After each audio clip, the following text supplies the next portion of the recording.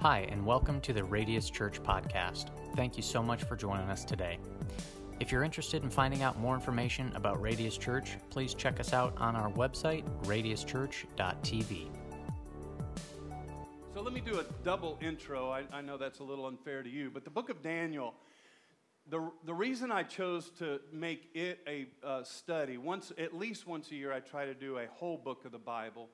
And Daniel is not just like this friendly Bible study. I mean, it's a challenging book. The first 6 chapters of the book of Daniel, they deal with historical events according to Jewish history and some of that. And so that can be fun if you're a history buff. The second, it's one of the only books in the Bible that's both historical, because in the Old Testament, we have poetry books, we have historical books, and we have prophecy books. Well, Daniel is a little bit of both history, the first few chapters, and prophecy, the next few chapters, the last 6 chapters. But it's very relevant for us today. The reason it's relevant for us today is because it shows us what culture will look like in the future as it relates to end times. How many, come on, whether we think we're in end times or not, how many know we're always just a day away from the future? Come on, that's profound, isn't it, huh? Woo, come on now. So we're just a minute away from stepping into the future. And Daniel, if you really dive into the book, everything that he says about what our world will look like, we are literally watching happen in real time in 2022. I mean, we're watching it, and I'll start connecting the dots as we start exiting out of the book of Daniel, okay? But it doesn't only talk to us about what the future will look like and how we can be prepared for that future. It also teaches us through history how we can live in a culture that is growing chaotic. Because remember, Daniel, they lived in a godly nation.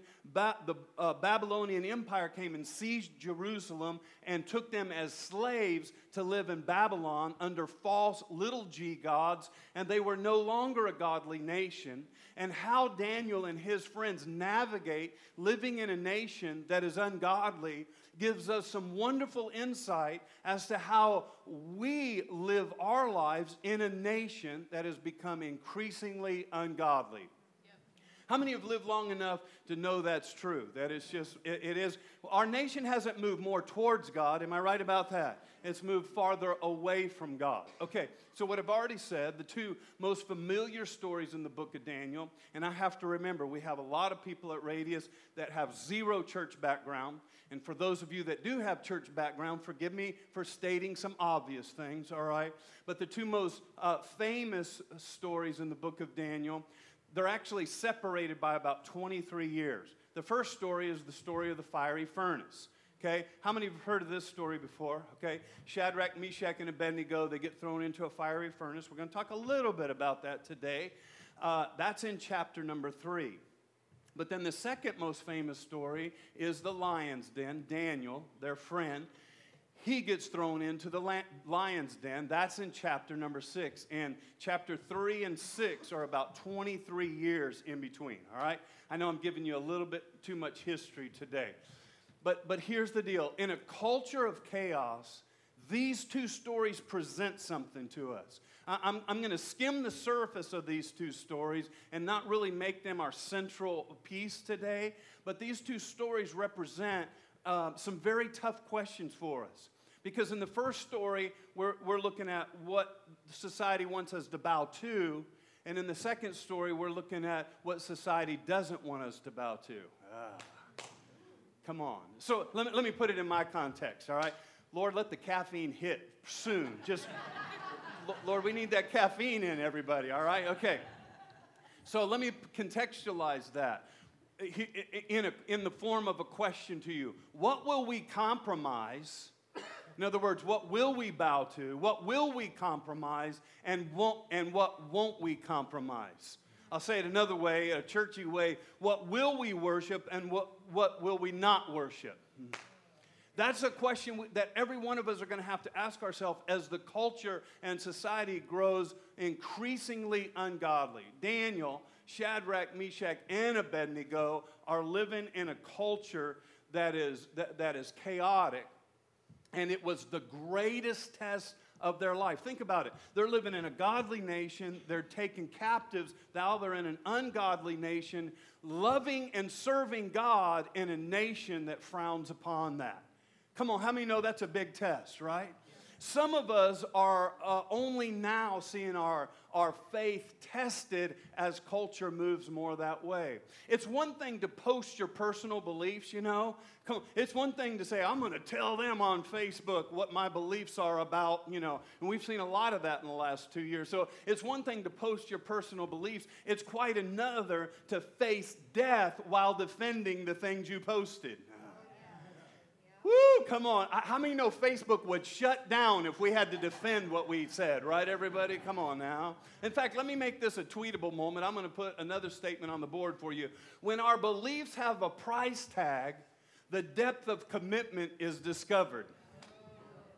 We, as Christians, we like to say we believe in things, especially when society is against those things. We love to post that, no, that's wrong, we believe this way. But when there's a price tag attached to it, when it's more than just flippantly putting something out there and there's a price tag, come on, everybody says God owns everything, but when there's a price tag to letting Him be the Lord of your money, then we see the depth of our commitment. Hello, somebody. You had to go there, didn't you, Ken? Yeah, I just thought I would, all right? See, Jesus told us to count the cost when we were looking to follow Him. When we thought, when He said, look, if you're going to come follow me, you have to count the cost. This is not just a walk in the park. You have to be willing to really commit, all in. Come on now. I'm wondering if He's not the Lord of everything, if He's not the Lord of all, is He really the Lord at all? That just came to me. Could you write that note so I could say that again in the second service? All right. I said, if He's not the Lord of all, is He really the Lord at all? That's what He wants, that He would be the Lord of all. So let's break these famous stories down into a couple parts. Number one, let's talk about the commitment, because that's, you know, we're talking about commitment. And so when we talk about commitment, we'll go into chapter number 3. Shadrach, Meshach, and Abednego, they are committed to honoring God, even in a culture that doesn't honor God. Now think about it. They're teenage boys, guys. Come on, is there any men here that remember being a teenage boy? It's like as soon as mom and dad leave, boy, it's gonna be a party. You know what I'm talking about? But these guys, mom and dad ain't even around. They're not even around their Sunday school teacher anymore. It's like now it is encouraged that you live like this. But Shadrach, Meshach, and Abednego, they are committed to living for God and honoring God. And they show us that if we don't stand for something, we're going to fall for everything. Let's look at it. Let me show you some Bible. Daniel chapter number 3. All right, so let me give you the picture. Nebuchadnezzar, remember he's the first king. We're going to see 4 kings through the book of Daniel. Nebuchadnezzar, he's the first king. He's the one that went and got him and brought him in. And now he builds this golden image. Now, I've highlighted a couple words because I want to zone in on this. And I don't have the time to read all of chapter 3 and all of chapter 6 to you, so you're on your own on that. So I'm just going to pull out a couple of thoughts. King Nebuchadnezzar made an image of gold, 60 cubits high, which is about 90 feet, okay? 60 cubits high and 6 cubits wide, and set it upon the plains of Dura in the province of Babylon. And then he said, as soon as you hear the sound, now I've skipped some verses, basically he gathered everybody together, and he says, as soon as you hear the sound, and if you read the rest of that, it says, once you hear the sound of the zither, I don't even know what a zither is. Anybody here play a zither? You know? All right, as soon as you hear the zither, basically, if I put it in our language, as soon as you hear the band fire up, I want you to bow. Okay, I didn't put all that in there yet, but I want you to notice a couple things in this part. I want you to notice that culture is hiding their agenda, watch this, in images and sound. Now hold on. I know that can sound a little spooky and mystical for a moment, But if I took that a little bit further, the motivation to get you to bow, if you read the rest of this, is fear. If you don't do it culture's way, then we're going to ostracize you. Then we're going to cast you out of society into this place reserved for people that don't look like, talk like, act like, believe like we do. It's called the fiery furnace. Are you guys here today? All right. So I want you to know that society, listen to this, society is hiding their agenda in images and sound. What do you mean by that? The Bible says whatever we gaze upon is what we become. I wonder how many of us have looked at the world's problems more than we've looked at God's solutions in the last couple of years. I want to ask you the question, what are you gazing upon? What are you looking at? And not only what are you looking at, but what are you listening to? What is the voice that is in your ear? Is it the 5 o'clock news? Is it how bad the world is? Is it how terrible life is? What are the images and the sounds that you are listening to? Listen, faith comes by hearing, but guess what, everybody?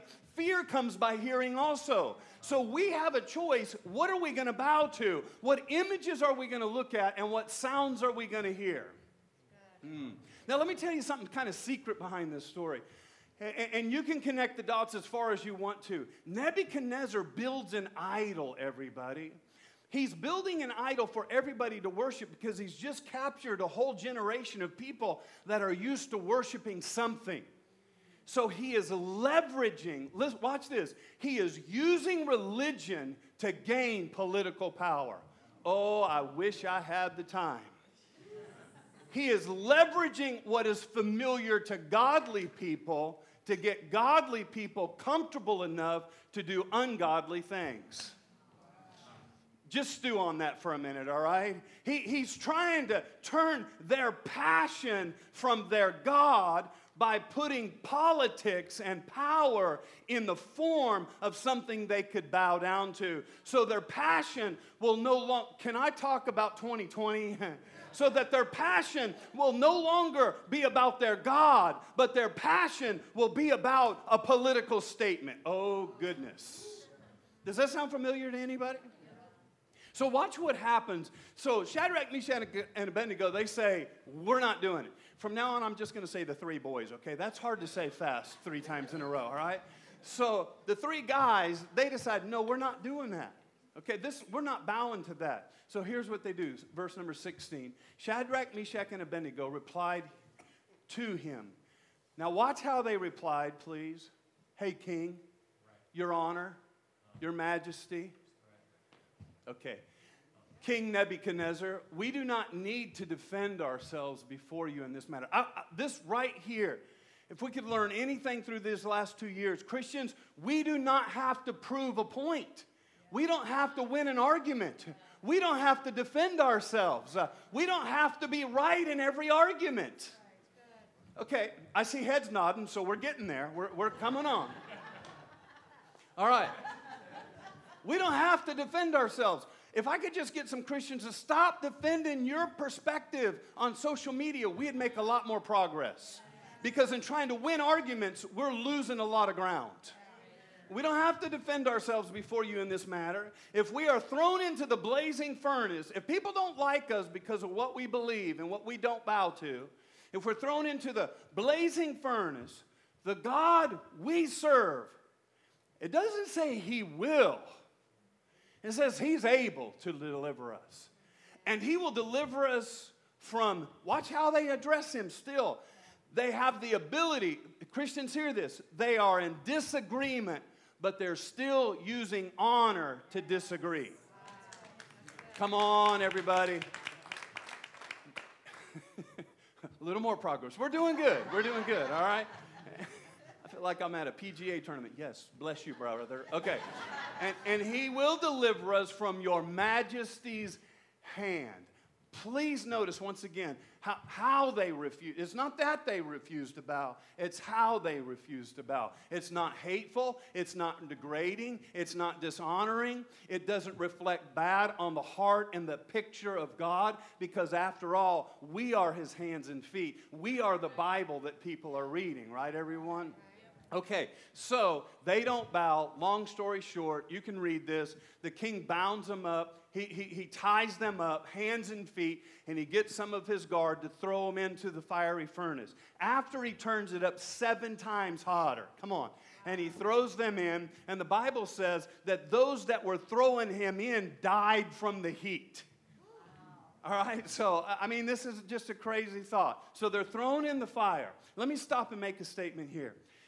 I think sometimes, I'm going to use the word everyone and not really necessarily mean everyone, but just as a general statement. So maybe I should better say, a lot of people want to be delivered from the fire. But here's a question. Maybe God isn't interested in delivering you from going into the fire. Maybe He's interested in delivering you while you're already in the fire. Maybe God wants to show off in your life while you're in the fire.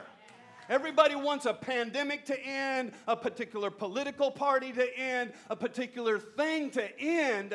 But maybe we ought to quit waiting for the thing to end and go ahead and walk through the thing and let God show off in our lives while we're in the thing. Right? Otherwise, we are worshiping what God can do for us and in essence becoming His God and making God into a genie that's supposed to fulfill all our wishes. It's not necessarily delivering us through the thing. He's interested in what are we becoming in the middle of the thing. Mm-hmm. So verse number 25, let me get back to the Bible. He said, look, okay, so he throws them in there and they don't burn up. Really cool story though, the ropes that bound them burned off of them. Now, come on, somebody. I didn't get my shirt sleeve singed at all, the Bible says. They didn't even have the smell of smoke on them, but the ropes burned off of them. Come on, God's just, sometimes I think He has a sense of humor. Like, hey, Gabriel, watch this. Right? Okay, so he said, so Nebuchadnezzar comes to the fiery furnace. I don't know what that looks like, and he says this, watch this. And I think this is why God wants to show off in the middle of the fire. Because maybe it's how you act in the middle of the fire. Substitute the word fire for anything buzzword that we've used in the last 2 years. Maybe He doesn't want to deliver you in the fire or from the fire. He wants you to go through the fire because of the testimony and witness it could be to the Nebuchadnezzars of life. Nebuchadnezzar says, look at this. Look, like, oh my, there's something to this God thing. Mm-hmm. I see 4 men. Wait, I threw 3 in. I see 4 men walking around in the fire, unbound and unharmed. And the 4th, I love what he says here. This is interesting. Nebuchadnezzar, he doesn't know God, but he knows the little g gods. So he's kind of, right here you're going to see a little mixture of him getting a revelation of God, but still understanding his religion better. We see it happen here a lot on Sundays around here when somebody comes to me and says, Ken, that was the best effing message I've ever heard in my life. It's like, I get it. I'm not mad at you. It's the Nebuchadnezzar syndrome, all right? Okay. And the 4th, look what he says. Some of you are laughing because you said it. All right, so, and the 4th looks like a son of the gods. He knows he looks like something I've never seen before. He looks like a son of the gods. Now, there's a whole lot of theology wrapped in there. This is actually Jesus showing up in the Old Testament. I don't have time for all that. You guys can study it, though, all right? Nebuchadnezzar then approaches the opening. Watch this. This was a far look. This is a closer look. From a distance, maybe God kind of, Nebuchadnezzar then approached the opening of the blazing furnace and shouted, Shadrach, Meshach, and Abednego, servants, watch this. As he got a little closer, he realized it wasn't just a God amongst gods. He was the Most High God. Come on out of there. I love this. Come on, everybody. He says, come here. I love this because I believe there's a day if we live the right way, we don't have to invite people to church. We don't have to beg them to serve our God. We don't have to prove our point. Eventually, if we live in grace and honor, they say, come here. Tell me about your God. Tell me how you got delivered. Tell me how you got out of this mess. Come on. All right. So this first story is about what you have. The first story is about you have to worship this way. He's saying, here's our culture, Here's the idol of our culture, and this is the way you have to worship. Now, hang on to these statements and watch in the next 5 years if you don't see society more and more telling you what you have to bow to. I know exactly what's passing through some of your minds, but no, I'm not going there, all right? Okay. The second story that we're getting ready to hit is about what you cannot worship. It all starts with what we want you to bow to, and it will lead to what you can't bow to. It all starts with you better bow to our agenda, our definitions of, I'd spend my whole message, you better bow to our definition of, you better bow to our way of doing, and then eventually once we've bowed to that, then it becomes what you can't bow to, which brings us 23 years later, because there's a process between that and that. 23 years later, now let's talk about the choice. We talk about the commitment, let's talk about the choice. The choice. King Darius is now in power, okay? King Darius is Nebuchadnezzar's son. Nebuchadnezzar is dead, and King Darius takes over. By the way, Darius likes Daniel. We're shifting into the story of Daniel here in just a second. And here's what I want you to know. Daniel 6 is going to show us that we have a choice of what we bow to and what we don't bow to. We have a choice of what we applaud and what we don't applaud. We have a choice of what we're going to compromise and what we're not going to compromise, right? Okay, and let me remind you of last week, the spirit of Babylon. Satan is motivated to exalt man above God. Remember he told Eve, he said, come on, if you eat this fruit, you'll be like God. He always wants us to exalt ourselves above God. Watch that happening in a culture that's gone chaotic. It's all about me. So it's the same thing that he did to Adam and Eve. And watch this. That mindset, that Babylonian mindset, is a worldview called hedonism. Okay? Hedonism is basically this. Tell me you don't see this in society. The definition of hedonism is whatever works for you is okay. Mm-hmm. Hey, I'm not going to cause any ruffles here. I don't want to step on your toes. Hey, if that's working for you, cool, man. And if that's working for you, and if Satan worship is happening for you, that's cool. I'm being a little silly just to make my point. That's hedonism. Tell me we don't see it in a culture, and we will see it more and more as culture gets more chaotic and farther away from God. It's not about one way. It's about, well, there's a whole lot of ways. And it sounds noble, and it sounds gracious, and it sounds nice. But whatever works for you has become our culture's God.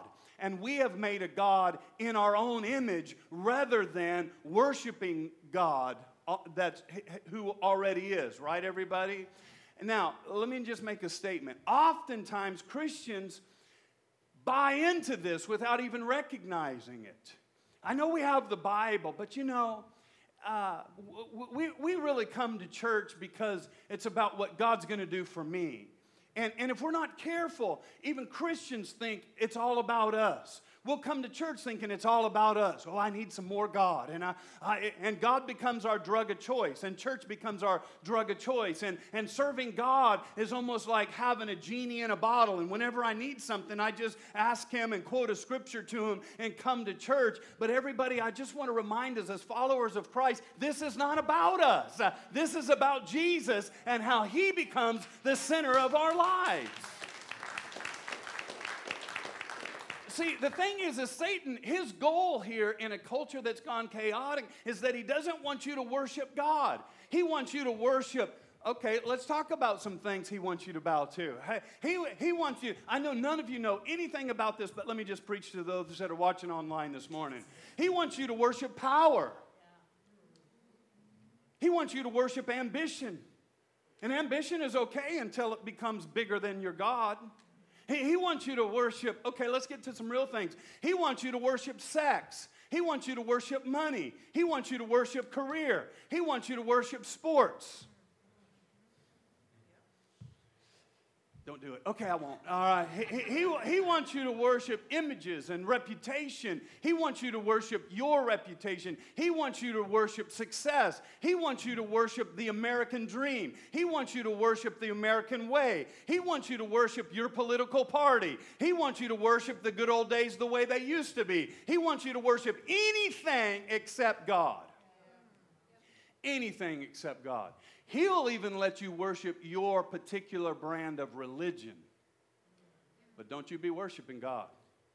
You can come worship your style of church, but don't you be worshiping God. It's a trick to get you to bow to an image of this world and to stop worshiping God. Let's go to Daniel. Daniel chapter number 6, verse number 3. It says, now Daniel, watch these highlighted words, so distinguished himself among the administrators and the satraps by his exceptional qualities, that the king planned to set him over the whole kingdom. Now watch this. Daniel's taken out of an ungodly nation, out of a godly nation, brought into an ungodly nation. And do you think that he gets positions like this by being aggressive and being mean and boycotting and picketing and using hate language? No. If you read this book, you will see Daniel disagreeing, but he does it with honor. If there's anything you would hear in this series, please stand your ground and don't bow, but do it with a heart of honor, everybody. All right? Which allowed Daniel then to rise and to gain positions of influence, so much so that the king planned to set him over the whole kingdom. Now, everybody else in the kingdom that worked in the courts is mad about this. They're jealous because how could this godly man come into our, they didn't say this, ungodly place and rise up the way he is? How can he have different beliefs and still rise up?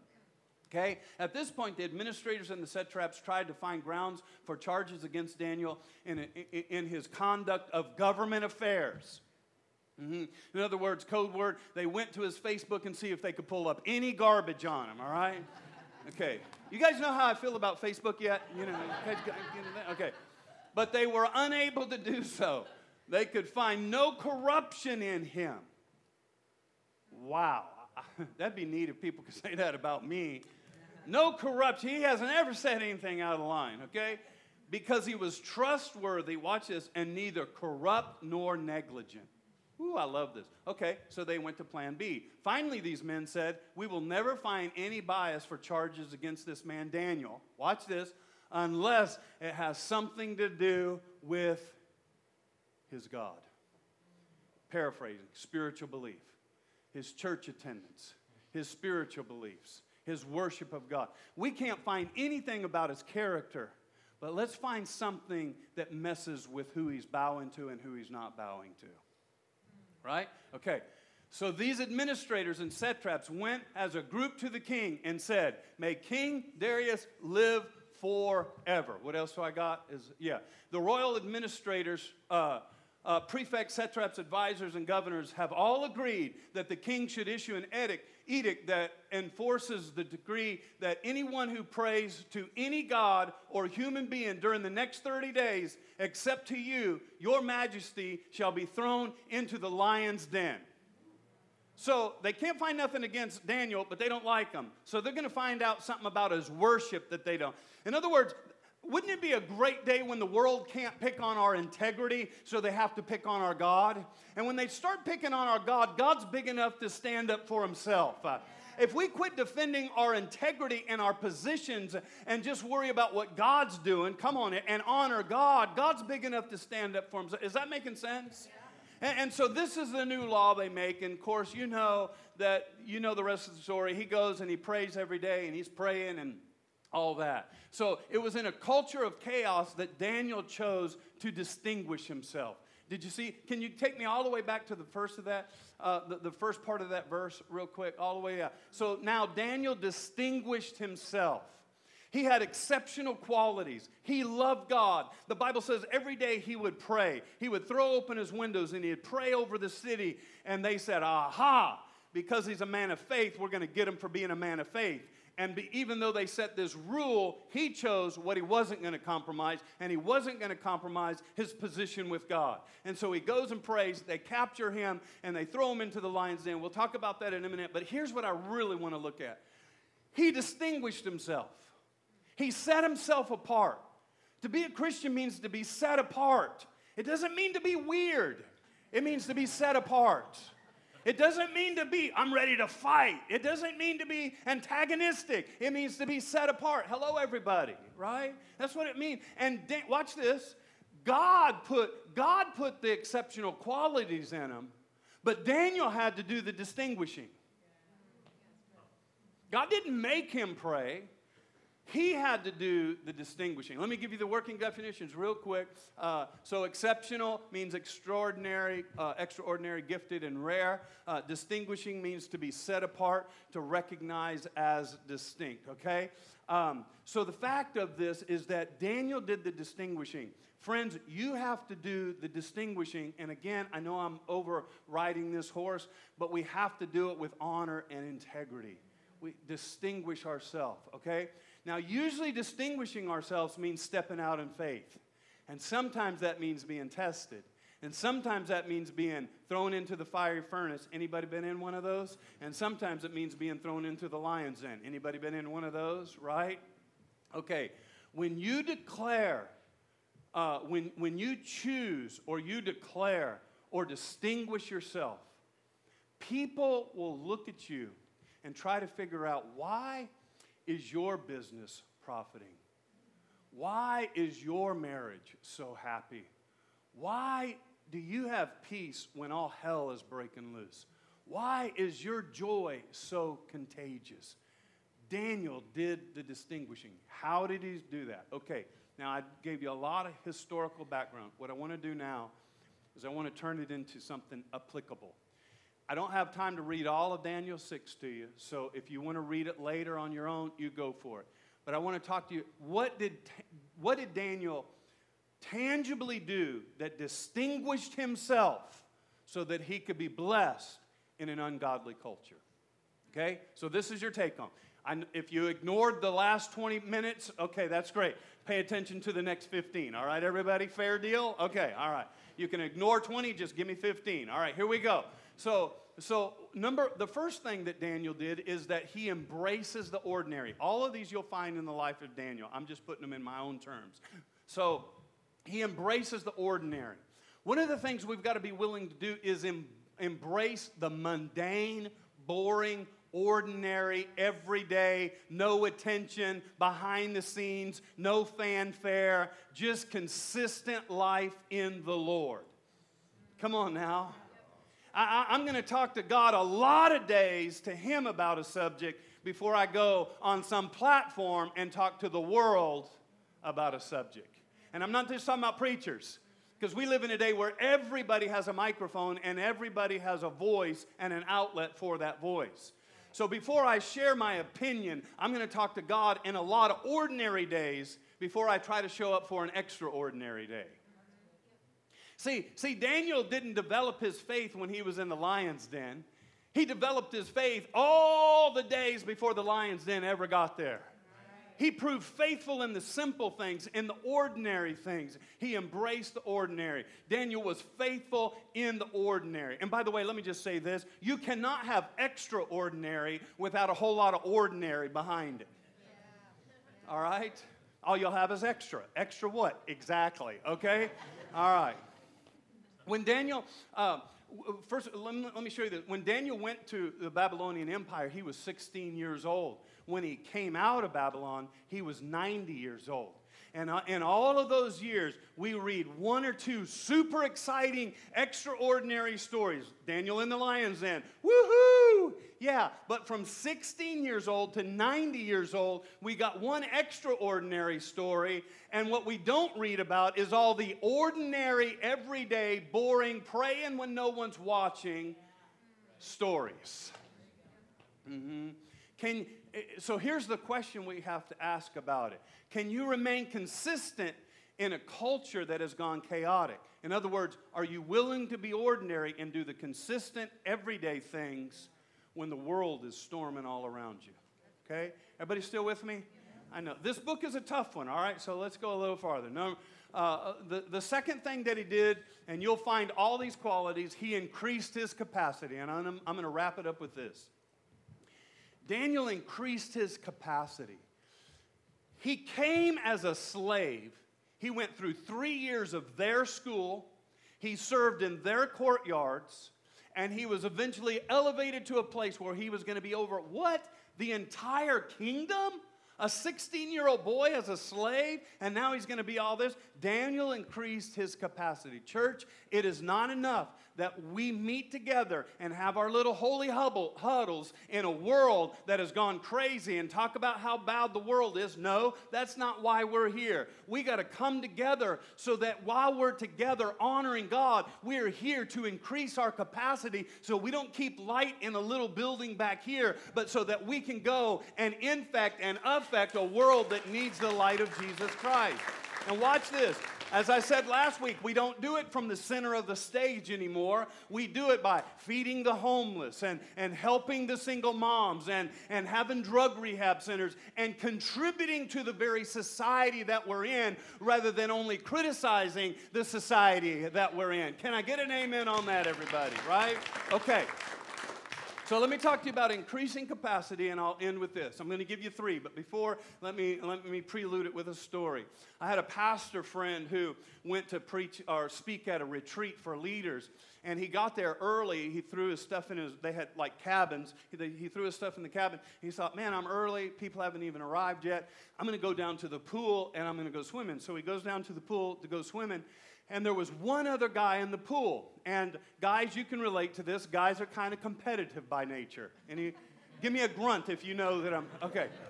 Yeah? And so I see wives patting their husbands. Yes, right. Okay. And so he goes down to the pool. And basically, there was one other guy down there, and it got to be a conversation. And the guy that was down there said to my pastor friend, he said, I bet you can't hold your breath underwater for 1 minute. Doesn't that sound like a guy thing? Come on now. I bet you can't do it, huh? And he said, okay, I'll take that challenge. I bet I can do that. And so he takes a deep breath, he goes under the water. And my friend tells a story like this. He said, man, at 15 seconds, I'm like, this is easy. This is cake, man. I got this. He said at 30 seconds, he's like, well, this is kind of hard. This is getting a little tough. At about 45 seconds, he started confessing secret sins in his mind. Oh, God, forgive me, And then at 50 seconds, he said that he's seen visions of Jesus under the water, all right, reaching for him to pull him out. He exploded out of the water at 60 seconds and did it just at 1 minute. And the guy wasn't very impressed. The guy said, that's pretty good for your first attempt. Like, I'm going to dare you to do some more. And as much as he was out of breath, he's a guy. He has to take the next challenge. And what he found out in the conversation was the guy that was challenging him, he was a consultant that helped corporations expand their capacity. And he gave him a simple exercise. He said, your mind does not understand what your body is capable, so I want you to do it again, and I guarantee this time you can do it for 2 minutes. My friend looked at him and said, man, I almost lost my life doing it for 1 minute. He said, well, I'm going to give you some instructions, all right? So before you go under the water, I want you to take 4 deep breaths. So everybody do it. No, I'm just kidding, all right? So he took 4 deep breaths, and he said, I want you to just relax, put your face in the water, and just float there. Don't try to keep yourself under. And he said, I'm going to count for you because your ears will be up out of the water. And he started counting. And he said, when I get to 45 seconds, I want you to breathe out. And he said, when I get to 60 seconds, I want you to open your eyes and I want you to find something under the water to focus on. And so he did that. Well, what he didn't know until later is when he told my friend it's 45 seconds, it was actually 60 seconds. He lied to him, all right, basically. What he was doing was tricking his brain to expand his capacity. My friend tells the story, and he says on the second try, he did it for 2 minutes and 45 seconds, his second try. Come on now, right? Now watch this. You think that's crazy. Later, he did it one more time, and he did it for 3.5 minutes. I'm passing out thinking about it, right? Here's the fact. The fact is there is more inside of you for God to use than the mind can comprehend, and usually our best comes out when we are in the fiery furnaces and the lion's dens of life. Come on now. So, what if we quit trying to get back to the good old days and recognize we're in the very days that God created us and birthed us to be in, because there's something in us that'll cause us not to bow and to keep bowing. Right, everyone? Right.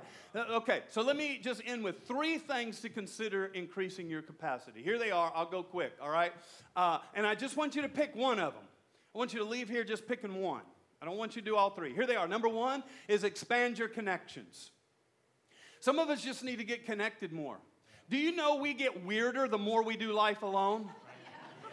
It's true. If all you're doing is sitting in front of Facebook by yourself and no one's cross-checking what you're going to post, you're a weirdo. You are saying some crazy stuff that I promise you 5 years from now you'll go, oh my, why did I say that? When you do life alone, come on, has anybody ever seen the show American Idol? All those people that get up there and say, oh, my grandma told me I could sing, I'm going to be the next American Idol, and they start singing and dogs start howling. Here's what I know. They're not connected to nobody, because nobody that has a friend would let a friend go on national television and do that. Pants on the ground. You know what I'm saying? All right. You know it's true. So listen, whoever you're listening to and whoever you're reading and whoever you're watching, remember I started the message with the images and the sounds. Whatever your images, whatever your sounds, that's who you're becoming. If all of your sounds and all your images are what's going on in the world, that's who you're becoming. That's who you're reflecting. The Bible says that we become what we gaze upon. So who are you connected to? What are you connected to? Let me tell you a real quick story. Many of you have heard me, especially those guys in my life group. I tell this story often. I was just becoming a dad. I think Jake was like 4 and Janessa was like 2, and I was scared to death of being a dad. I didn't grow up with a dad, and all the men in my life were knuckleheads, and I didn't want to be like them. But there was a guy in my church. His name was Mike Klein. 4 of his 7 daughters, I didn't stutter, 7 daughters. 4 of his 7 daughters were in my youth group. And they stood out. They distinguished themselves. They were heads and tails above everybody else. They honored their parents. They were never in trouble. And they weren't weird. You know, they didn't look like Holly Hobby. You know what I'm talking about? Okay. So, come on. You guys know what I'm talking about or not? Okay. And so Mike Klein didn't even know this, because in order for 2 things to be close, only one thing has to move. Watch, that table won't move, but watch me get closer to it. So Mike Klein became my mentor, and Mike Klein didn't even know he became my mentor, because I began to watch him like an eagle. I would watch when his girls would go talk to him. I would watch how he talked to them and how they talked to him. I would watch them interact. I would watch them. I would get around them as often as I could, because I needed to, in order to be a better dad, I had to expand my connections. Who are you connected to? Now, I don't just preach that. We give you on-ramps to do that. It's called life groups. Guys, you have to get connected. We are moving into a culture of chaos, and if you're not connected, it's going to be harder for you not to have someone else in the fiery furnace with you that says, I ain't doing it. Are you doing it? I ain't doing it. How about you, right? Come on. If you don't know anything about our life groups, go to our webpage or see Mark right here. Everybody knows Mark by now, okay? All right, number 2 is strengthen your character. So you got to expand your connections. Number 2 is strengthen your character. Here's a terrible lesson I learned in my life, is that talent can get you to the top, but only character can keep you there. And if I have the time, I'd tell you, but I will at least say this. I had some character flaws, and I learned some hard lessons, that talent can open doors for you, but only character can keep you in those doors. Don't just depend on your talent, because everybody has a spiritual gift. Everybody has a talent, but not everybody has character.